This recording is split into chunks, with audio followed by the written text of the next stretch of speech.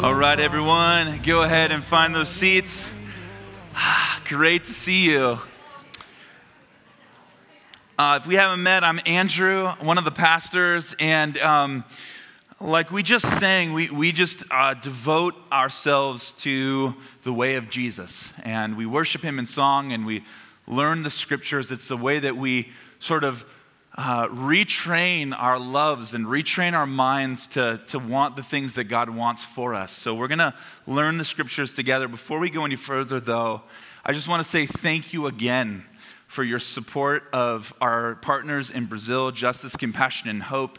If you were not here, or if you're not following us on Instagram, we had the opportunity to support a family that we discovered was being sexually trafficked. And because of your generosity, we raised over $12,000 in a week's time, which is fantastic, so that we can build a safe house for these kids, 5, 10, and 15, to live with their adult sister, and where they will be away from the predators that have been oppressing and exploiting them. So this is only the beginning. We plan on sharing much more about what's going on in Brazil, the corruption that's there, the exploitation that's just horrific, but also this incredible ministry that we can partner with in order to support and help end the cycles of oppression and sex trafficking. So anyways, thank you so much. And then the other thing that we just have to make mention of before we launch into our teaching is just the crisis in the Ukraine that's going on this week. It's been boiling over for some time now. And now I was just checking right before the gathering started, and there is just an all-out onslaught on Kiev. And so when we don't know what to do, but when we know there's injustice, what we do as the people of God is we just cry out for God to bring peace and for God to bring healing. And so let's do that together. Father, we just want to acknowledge our sisters and brothers, fellow human beings, made in your image in the Ukraine, most of which are completely innocent, have nothing to do with the conflict that's going on, but are facing the very real problem of their homes being completely invaded and blown up, and the safety that they once enjoyed is no longer there. And so, God, we just cry out on their behalf. Would you bring peace in the way that only you can bring peace? You've done resurrection before. You've brought peace into our hearts. We know that you are capable of performing these kinds of miracles. And so we just pray and ask in your name, Jesus, would you bring healing and peace to that area? Also teach us as the people of Jesus halfway around the world how we can support through prayer and through other practical ways. God, we want to be a blessing in our world. We want to be a part of solutions, not just a part of conflict. And so, God, would you bring that through our community, we pray. And also, God, as we turn our attention to your word, would you speak the truth over us? As I think about what Russia's known for, that misinformation campaign that makes understanding the truth very difficult, we know that we can turn to you and we can turn to the word of God, which stands true. And we ask that in the name of Jesus, you transform us today. Pray you captivate us by your message, captivate us by your word, and then transform us as your people. And everybody said, Amen. All right, you guys, we're in a series, as you know, in the letter to the Galatians. So would you please stand with me for the reading of Scripture? This comes from chapter 1, starting in verse 10. Am I now trying to win the approval of human beings or of God? Or am I trying to please people? If I were still trying to please people, I would not be a servant of Christ. I want you to know, brothers and sisters, that the gospel I preached is not of human origin. I did not receive it from any man, nor was I taught it. Rather, I received it by revelation from Jesus Christ. For you've heard of my previous way of life in Judaism, how intensely I persecuted the church of God and tried to destroy it. I was advancing in Judaism far beyond many of my own age among my people, and I was extremely zealous for the traditions of my fathers. But when God, who set me apart from my mother's womb and called me by his grace, was pleased to reveal his Son in me so that I might preach him among the Gentiles. My immediate response was not to consult any human being. I did not go up to Jerusalem to see those who were apostles before I was, but I went into Arabia, and later I returned to Damascus. Okay, this is the word of the Lord. You can have a seat. We're going to unpack Paul's story today. I know this is probably obvious to you. I'm not a lawyer, but my wife thinks that I would make a good one. She says, or she feels that I enjoy arguing the details. But my position is that I'm just really passionate about what's right. You might call that idealism. She calls it being a jerk. So whenever I try and convince and persuade her that I haven't somehow missed my calling, professionally arguing for a living, it just kind of proves her point. It's like an unfortunate catch-22 situation. But one thing that I do know, not from my experience, but just like anecdotal knowledge from Hollywood, what we've learned from movies and TV, is that one of the best ways to prove your point in a courtroom is by interviewing an eyewitness. Now, today we have things like DNA evidence and stuff like that, but for my example, just forget that exists for a second, because I'm trying to make a point here.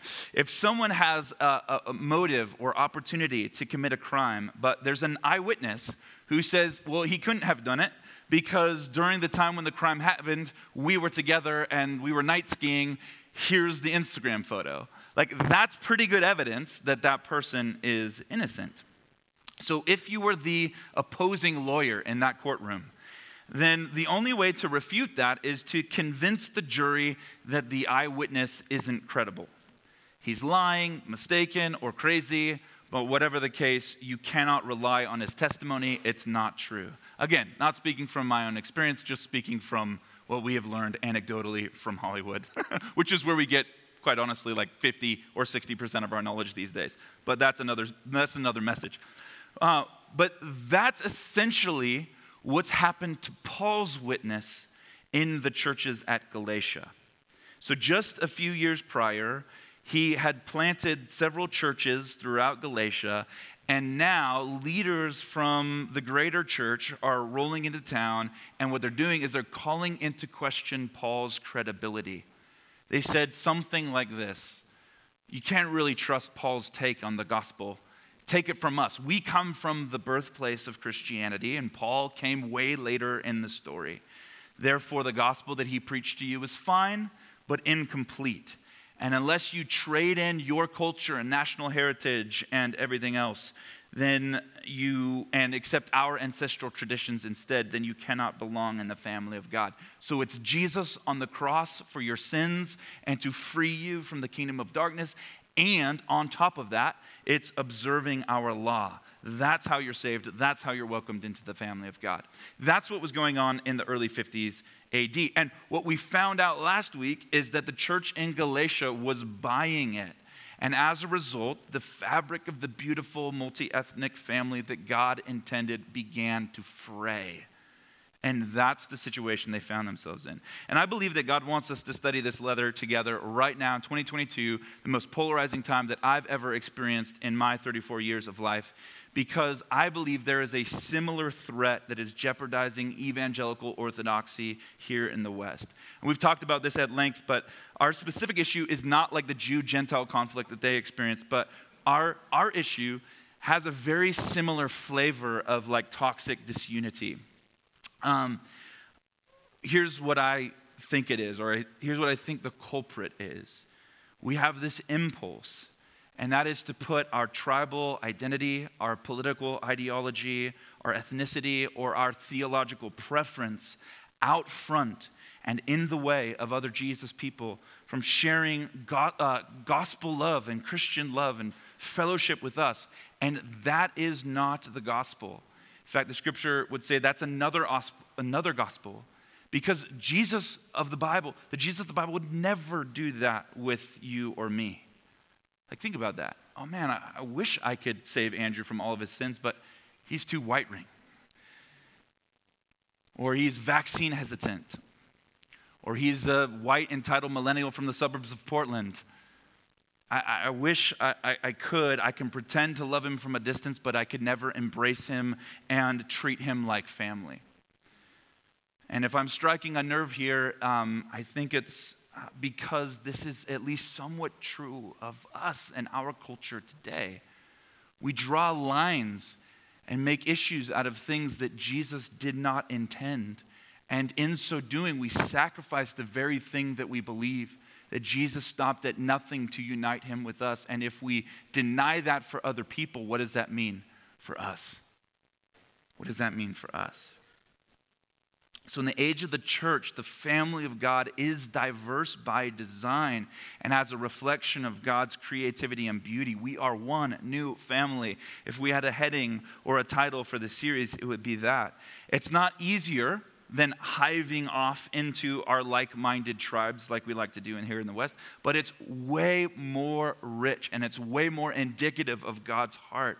As a part of our mission, we are one new family, like Jesus prayed for us in John chapter 17, and this is what we need to practice. And that's what this passage, and quite frankly, the major argument of the book of Galatians is all about, and one of the main reasons why Paul is writing. And he needs to start off his argument as he's sort of rebutting his critics with a defense about the gospel. So this section is a rebuttal to his critics about the gospel. And he says, okay, you guys want to talk gospel? I agree. Let's do that. Let's talk about what the gospel actually is.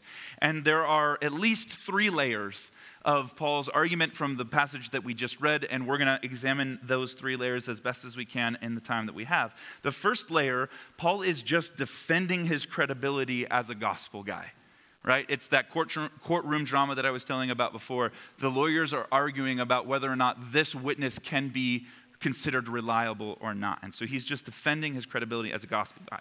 I don't think he's being defensive. I think there's a difference there, and I want to make that distinction because it's not like when I'm in an argument with Grace or whatever and my ego's being wounded and I'm defensive. It's that he's responding to his critics who are questioning the reliability of his testimony about Jesus. He cares about the gospel, and he makes that really, really clear. In the second layer, he explains why his gospel is not a departure from the God of Israel, like his critics were saying, but really it's like the deepest form of loyalty to him and, quite frankly, Israel's ancestral traditions as well. So in other words, he's saying we're not abandoning the faith of our fathers. In Jesus, we're actually living in the promises that they dreamed about and were prophesied through the prophets. And in the third layer, he just gives us a beautiful example to follow in faithfulness to God. And so deep down, Paul just wants to be a true servant of Jesus who died on the right hill. I love that phrase, die on the right hill, because, of course, Jesus died on a hill, right? And that was the right one for Jesus to die on, in the sense that he was dying for our sin and to win us from the kingdom of darkness and to bring ultimate victory so that you could belong in the family of God. And Paul is saying, man, the critics of the gospel of Jesus and people inside the church are wanting us to die on different hills, but I'm going to stand right here squarely on the gospel, and I'm willing to die for this, but little else. And so if you're taking notes, write those couple things down, because these are the layers that we're going to be discussing today as we look at the text. So beginning in verse 10, this is the beginning of Paul's rebuttal. We're just looking at layer 1 right now. So just kind of be thinking about Paul's defense of himself as a credible witness to the gospel. He says, am I now trying to win the approval of human beings or of God? Or am I trying to please people? If I were still trying to please people, I would not be a servant of Christ.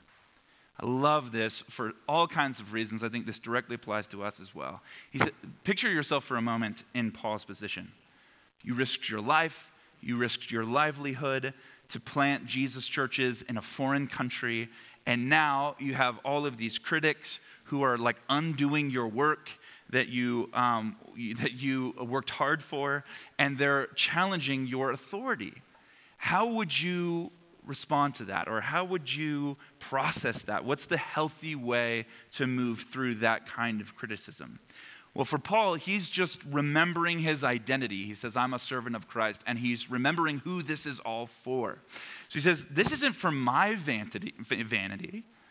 I didn't plant all of these churches and go on this missionary journey so that people will be loyal to me or people will worship my name. He said, this is not a popularity contest. Listen, if Paul was trying to win a popularity contest, he failed miserably at that, and we probably shouldn't be taking his literature seriously. But when you choose to see the book of Acts and when you read it, you'll see that everywhere he went, he gained followers and he gained opponents. And sometimes those followers later became opponents. And other times those opponents became followers. Here's the point. People then and now are confusing. And they waver between opinions. So I'm going to say this very plainly and slowly, because I want you to internalize this, because I think this is one of the lies of our culture. If you base your self-worth, or if you base your beliefs of what's right and true on popular opinion, then you're going to be living a confusing and chaotic life. Do not base your worth externally on what other people say or think about you. Case in point, the culture wars of the 2010s. Trying to form a coherent worldview from the shifting prevailing opinions from our culture in these last 10 years is like trying to solve a puzzle with like 20% of the pieces from 7 different boxes. It just is not going to work. It's not a coherent worldview. And so therefore, when you try and live according to the secular gospel, you just wind up living a chaotic and crazy life that's based on the shifting sand of prevailing opinion in the West. Instead, Paul says, I'm not trying to please people. That's not actually why I'm here. I'm here to please God. If I was still trying to please people, I wouldn't be a servant of Christ. So in other words, he's clearly saying, this is who I am. This is my identity. I'm a servant of Jesus. That's who I am, and I'm here to honor my King. It's his opinion that matters to me and his alone. And so the reason why we need to meditate on this is because this is spiritual wisdom that grounds us in anxious times. And I know for many of you, you are living in anxious times. So when prevailing opinion in our world is shifting and people are trying to define themselves by what other people say or think, that's not what you do. A spiritually wise person, you know who you are. And you know who you're aiming to please. You're serving Jesus. You're trying to please him. He's the one, in the language of Matthew 28, who has all authority in heaven and on earth and under the earth. And he's promising to come back soon. It's his opinion that matters most. So Paul's saying, I'm not shaken by people who disapprove of me. I can handle that. I even expect it. It makes sense to me that there's going to be people who disapprove of me and my message. I'm prepared for that. Jesus himself said, woe to you when everyone speaks well of you. For that is how their ancestors treated the false prophets. So in other words, what Jesus is saying, if everyone approves of you, then it probably means you're like shape-shifting your values and your personality in order to please the crowd that you're with. And he's saying, no, that's a losing battle. So we want to live like Paul. Pleasing people is a losing game that doesn't live up to the hype. Let's be crystal clear of who we are, and let's seek to honor and please King Jesus above all else. Amen? Amen. Verse 11 says, I want you to know, brothers and sisters, that the gospel I preached is not of human origin. I did not receive it from any man, nor was I taught it. Rather, I received it by revelation from Jesus Christ. If you've heard of my previous way of life in Judaism, how intensely I persecuted the church of God and tried to destroy it. I was advancing in Judaism beyond many my own age among my people, and I was extremely zealous for the traditions of my fathers. Okay, so this is just one of the very few places in the New Testament where Paul actually recounts his story of how he trusted in Jesus and how he was saved. He's saying, this is what happened to me.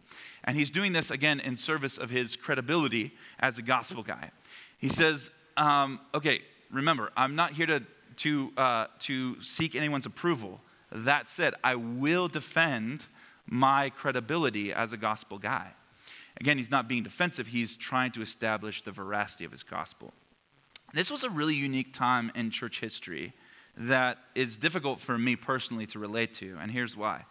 The apostles, the 12 who followed Jesus around Galilee, heard all of his teachings, watched him do all of his miracles, they were still alive, except for Judas. There was Peter, James, and John, that whole crew. They were still around. And they were famously, in the early chapters of the book of Acts, preaching the gospel about Jesus. And they spoke with incredible authority. I mean, think about that. Of course they did. He said, I followed Jesus. I followed him. I saw him crucified, and then I saw him alive again. I put my hands or my fingers in the holes in his hands, and trust me, he is alive. Jesus is Messiah. Believe in him, and you will be saved. The first-hand witness account of Jesus alive was super powerful. And then as the gospel began to spread, of course, there were other people, not immediate eyewitnesses, but others like Philip and Stephen in chapters 6 and 7 of the book of Acts, who were also sharing the gospel. And because of how the gospel spread, they were doing what you would do, which was rely on the credibility of the other eyewitnesses. They didn't quote Romans because Romans hadn't been written yet.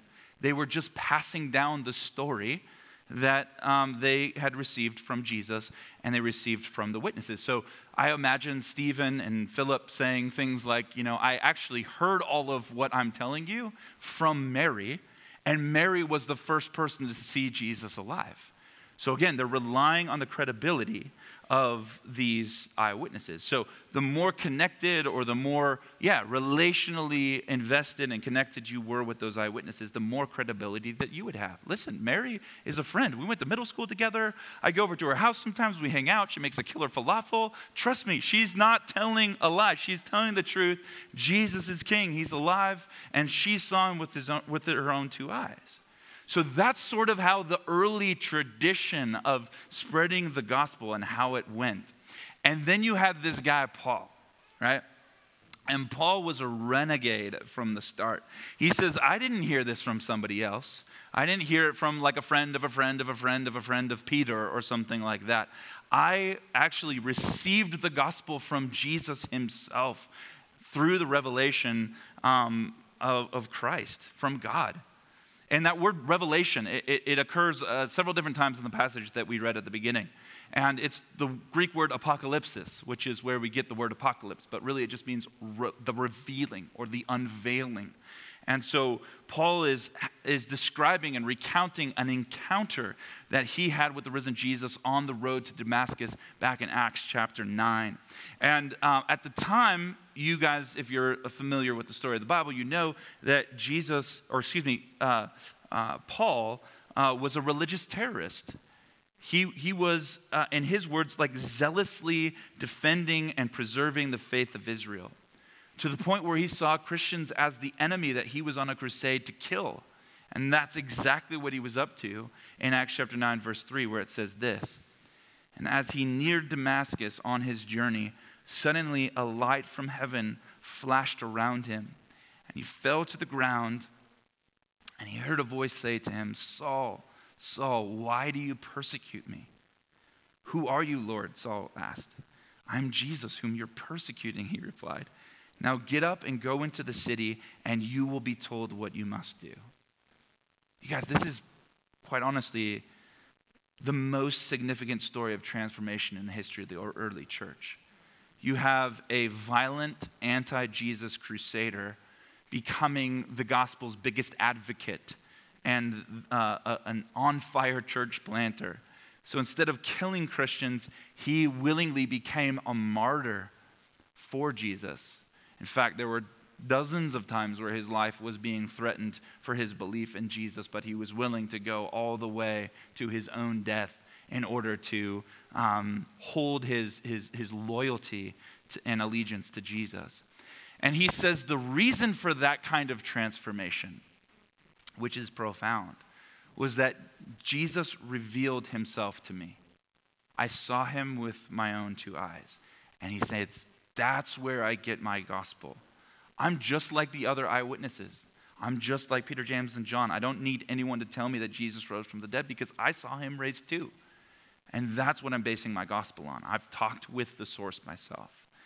And then another way that Paul sort of describes or defends his credibility, if you will, is through his Jewish credentials, which he had a lot of. He was like the Ivy League, elite type Jewish dude. He really knew his stuff. He surpassed his peers, he says. He was an expert in the law.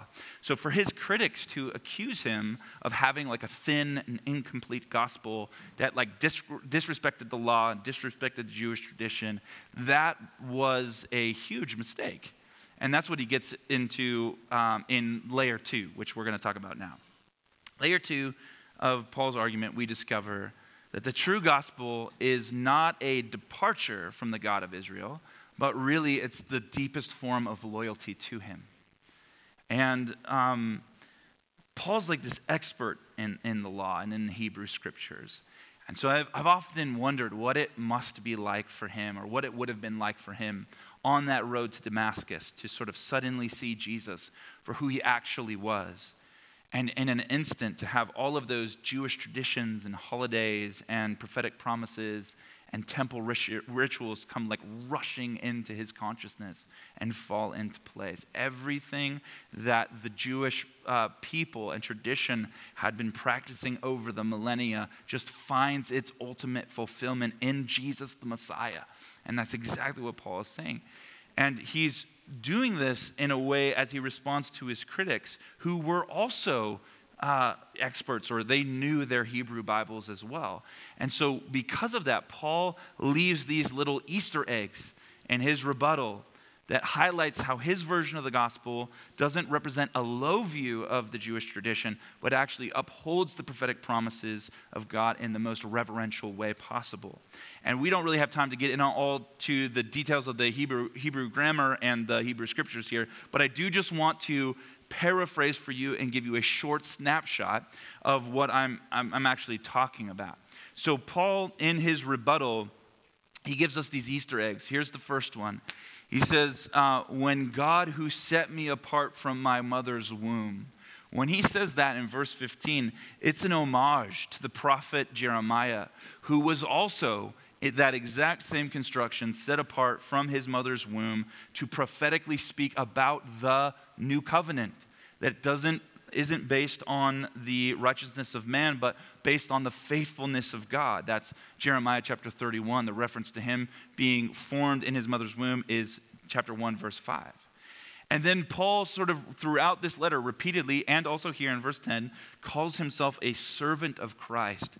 That is a clear reference back to, again, if you're a Jewish person, if you're a Hebrew person, is a clear reference back to the servant motif in Isaiah chapter 52 through 57, which we looked at together as a church during our last Advent series. Here we have the picture of Messiah, who's referred to as the one who wasn't there to be served, but to serve, and to give his life as a ransom, and to be crushed for our iniquities, and so on. Again, this is Paul leaving an Easter egg. This is what the scriptures were teaching all along. We just happened to miss it. And then when Paul talks about his zeal and spending time in Arabia, he was drawing a clear line to the prophet Elijah, who, because of his great zeal, 1 Kings chapter 19, for the house of God, he challenged and then killed a bunch of the prophets of Baal because they were sodomizing the temple. And so he is coming against them in this really strong way. And it's said it's because of his zeal that drew him to this. Again, it's the same construction that Paul uses that's used in 1 Kings chapter 9. And then immediately following that story, Elijah retreats to Mount Horeb, which is also known as Mount Sinai, which is where God met with Moses, and it's called the Mount of God's Presence, which is in Arabia. And after Elijah leaves the Mount of God's Presence, he goes back through Damascus, where Paul is. So in other words, there's all of these different things that at first glance we totally miss because of our cursory American readings. But Paul is receiving the gospel from Jesus, and when he receives the gospel from Jesus, he's not going to seek approval or validation from other humans. He goes to the Mount of God's Presence to do business with God himself. And he's not consulting human opinions, he's going to the Lord. So what are we supposed to do with these layers, or what are we supposed to do with those poetic or prophetic echoes? One scholar puts it like this, and I think it's helpful. He says, the prophetic echoes locate Paul on the map of God's Israel-shaped promises. And these multiple resonances serve Paul's underlying rhetorical purpose. If anyone is being disloyal to Israel's God and his covenant purposes, it is certainly not him. The disloyalty is found in those who are turning their back on the grace of God's call. So far from being a traitor to Israel's traditions, Paul was claiming to be embodying those very traditions in a whole new way. But it was, he insists, the new way for which God had been preparing all along. Isn't that good? So the expanding of the family of God to include ethnicities outside of Israel was always the plan. And they did not have to fall in line and obey the Torah in order to belong in the family of God. In fact, Paul is saying to burden people with the law would be rejecting new covenant grace and the sacrifice that Jesus gave. That's actually the low view of the Torah. He's saying, if you are a Jewish person, Paul's making the argument, who wants to keep eating kosher and celebrating Passover as an expression of worship that leads to Jesus, by all means, knock yourself out, go for it. But do not make it a barrier or an obstacle for someone else who's trusting in Jesus. That's missing the point of Moses, and that's missing the point of the Hebrew Scriptures altogether. Or if you want to modernize that example to something that's more apropos for our time and space, if you want to get vaccinated, and you want to share Johns Hopkins University articles with your friends every day about the new COVID data, by all means, go for it. You are free to do that. Or if you want to vote Democrat and tweet your politics twice a day, you are also free in Christ to do that as well. If you choose, you can go to a rally or enroll in a Southern Baptist seminary. Fantastic. No one here will stop you. But do not put any of those things before him, before Jesus, as more primary than what should be secondary. And do not withhold your familial devotion to sisters and brothers who do not conform to your secondary views. Let me say that again. Don't withhold your familial devotion to sisters and brothers who do not conform to your secondary views. And anything besides Jesus on the cross and him raised again to offer new life to anyone who would trust in him is a secondary thing. He's saying to do opposite is to fly in the face of the gospel that's handed down from Jesus. He's saying that's actually a low view of the work of Messiah. This week, as we often do, we had somebody reach out and say, hey, could you, like your doctrinal statement, I saw it on the website, and it's fine, it's great, it's whatever, but what about all of the other things that's not listed there? And I said, well, sure, like, what do you mean? What are you referring to? And he had questions about our views on Jesus' sexual ethic, role and civic responsibilities as Christians, and a bunch of other, what I would consider to be secondary things. And I was like, dude, absolutely, let's get together, let's talk about those things. I'd be happy to talk with you about them. But he's like, sure, fine, whatever, but why are they not on the website? And there's a very good reason for that for me personally. Our doctrinal statement on the website is like our Orthodox evangelical confession. And the way I described it to him, it's everything that I would die for and nothing I wouldn't. Jesus is king, God is triune, the Father's enthroned in heaven, the Holy Spirit is here, present, active, working in the church. The Bible is true and reliable. Jesus is coming back to redeem the saints. That's the Orthodox Christian confession.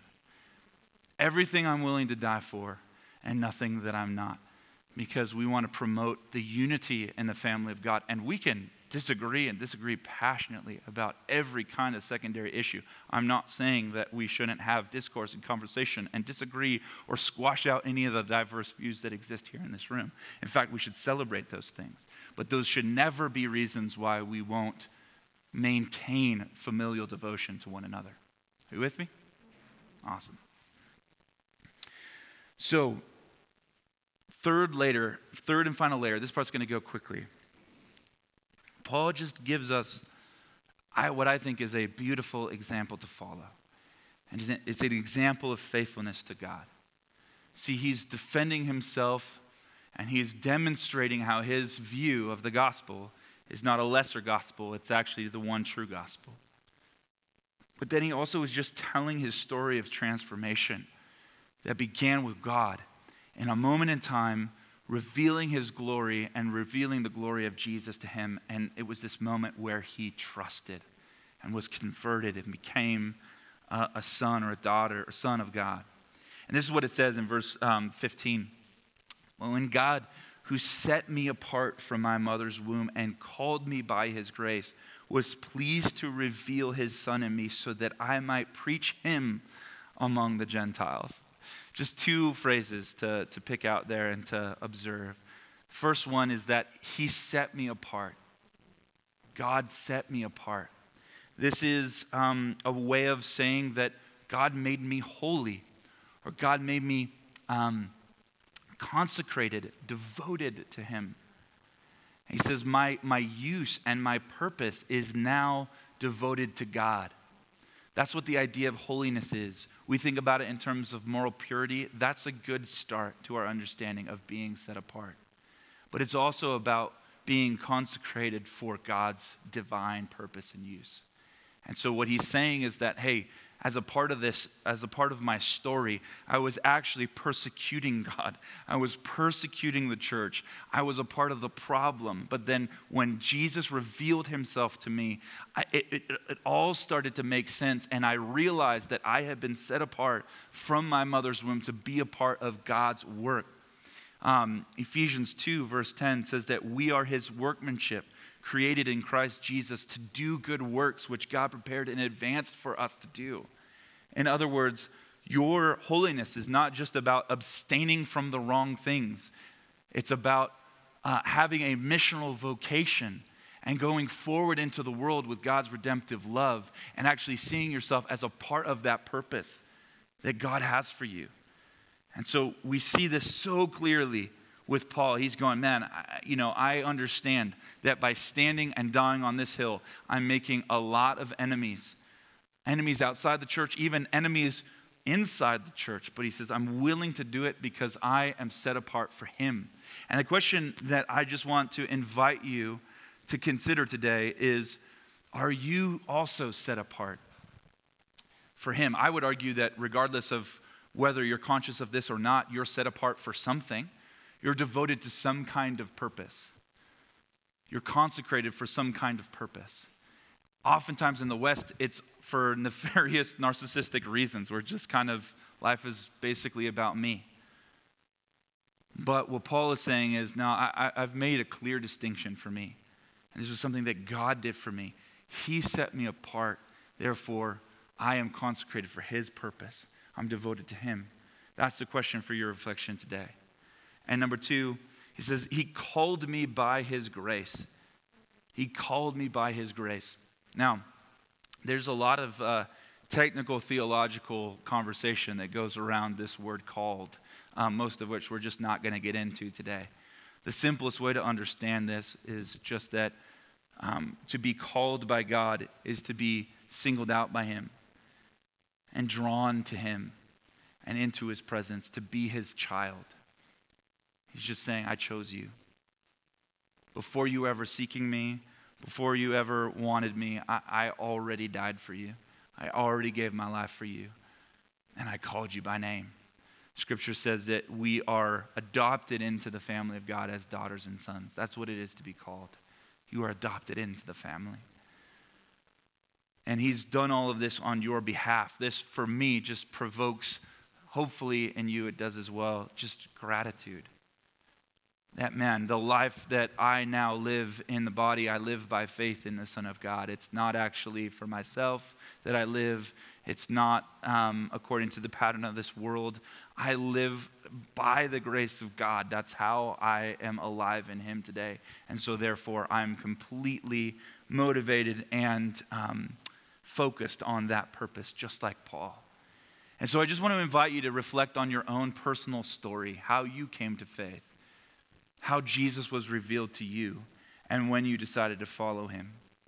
And then I would just want you to consider, have you taken that extra step that Paul has of becoming conscious to the reality that God has set you apart and called you by his grace for the unique purpose? For Paul's case, I think this applies to us as well. He says that we might preach the gospel to the Gentiles.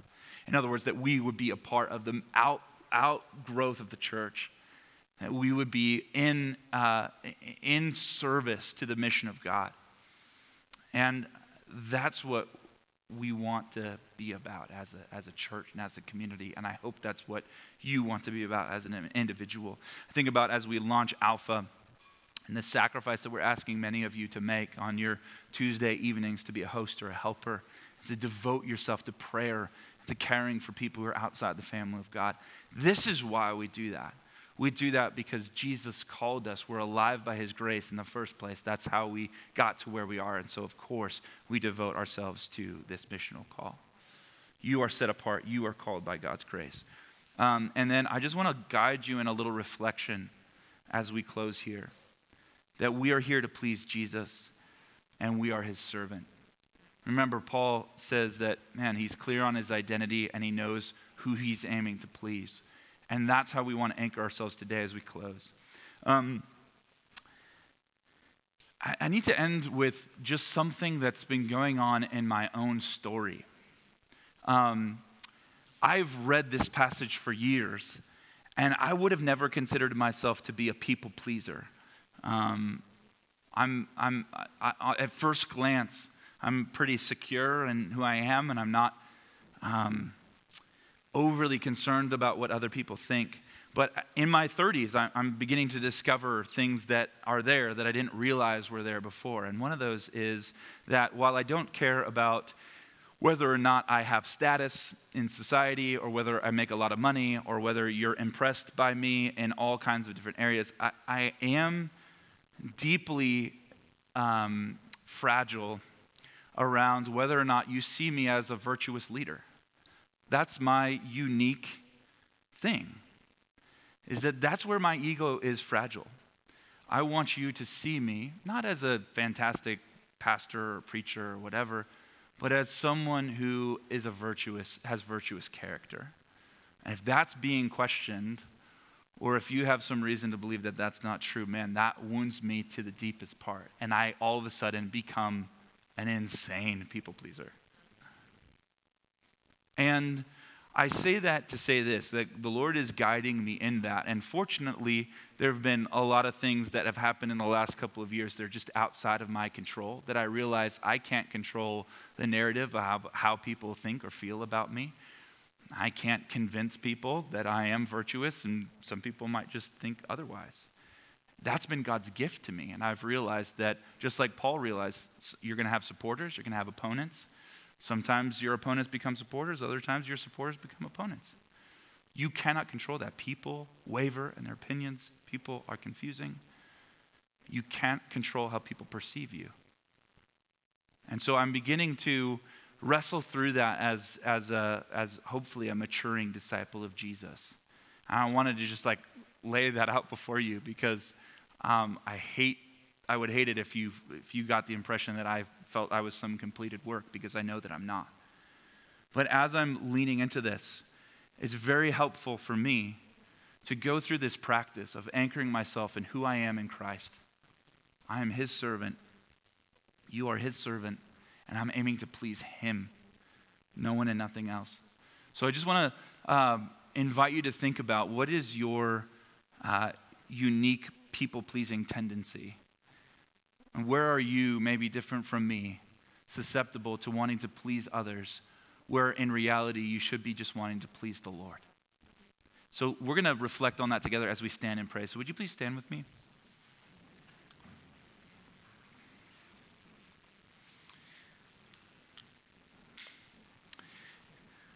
And let's just close our eyes and come back to center in the presence of God. This is a practice that we often do on our Tuesday morning prayer times, where we contend for an awakening to the gospel in our city. And by coming back to center, we just mean that we're coming awake to the presence of God in the room. And I just want to say thank you, Jesus. Thank you, Jesus, for being who you are. Thank you that you don't waver in your opinion about us. God, thank you that you are not confusing. Thank you that you've made it really clear what your goals are for us. That we would become your servant, and that we would follow in your way, and that we would aim to please you.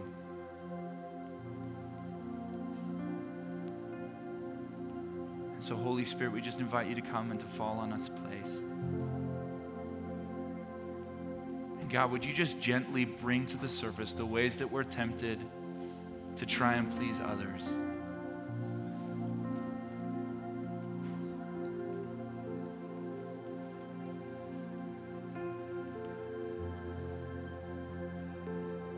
Notice how God's voice is not condemning towards you. Notice how he's not shaming you or ashamed of you. Notice his voice is that he accepts you for who you are. He loves you and has loved you even when you were an enemy to him. Even before you chose to follow him, he still loved you. So how much more now that you are adopted, now that you are a daughter and you are a son, how much more does God's affection just burn for you? His passionate love for you. So now I just want to encourage you to whatever it is that you hold on to, whatever it is that you're afraid that other people might say or think about you, just invite you to release that. As though it's like a heavy rock that you're carrying, and just let it hit the floor. And now that your arms are open and your hands are ready, just receive from God the gift of his peace. God, I pray your peace over my friends. I pray your peace over my sisters and my brothers.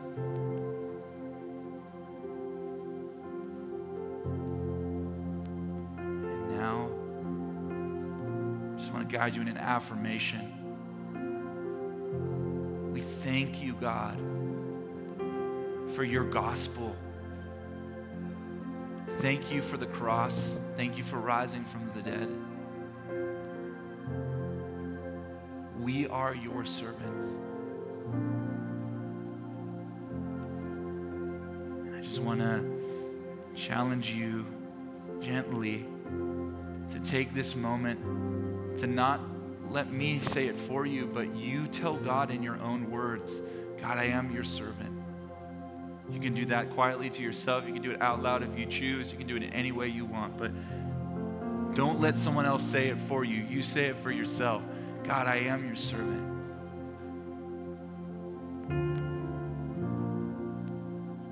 God, I desire to please you. Just don't let me say it for you. You say it for yourself.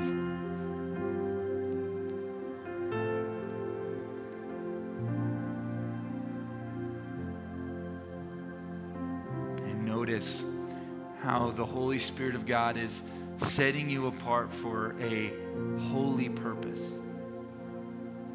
Purpose to please him, a purpose to go on the advance, to see this gospel take hold.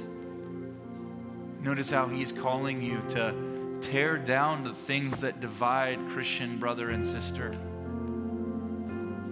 Notice how he's drawing you into familial devotion to people who disagree with you about your secondary views.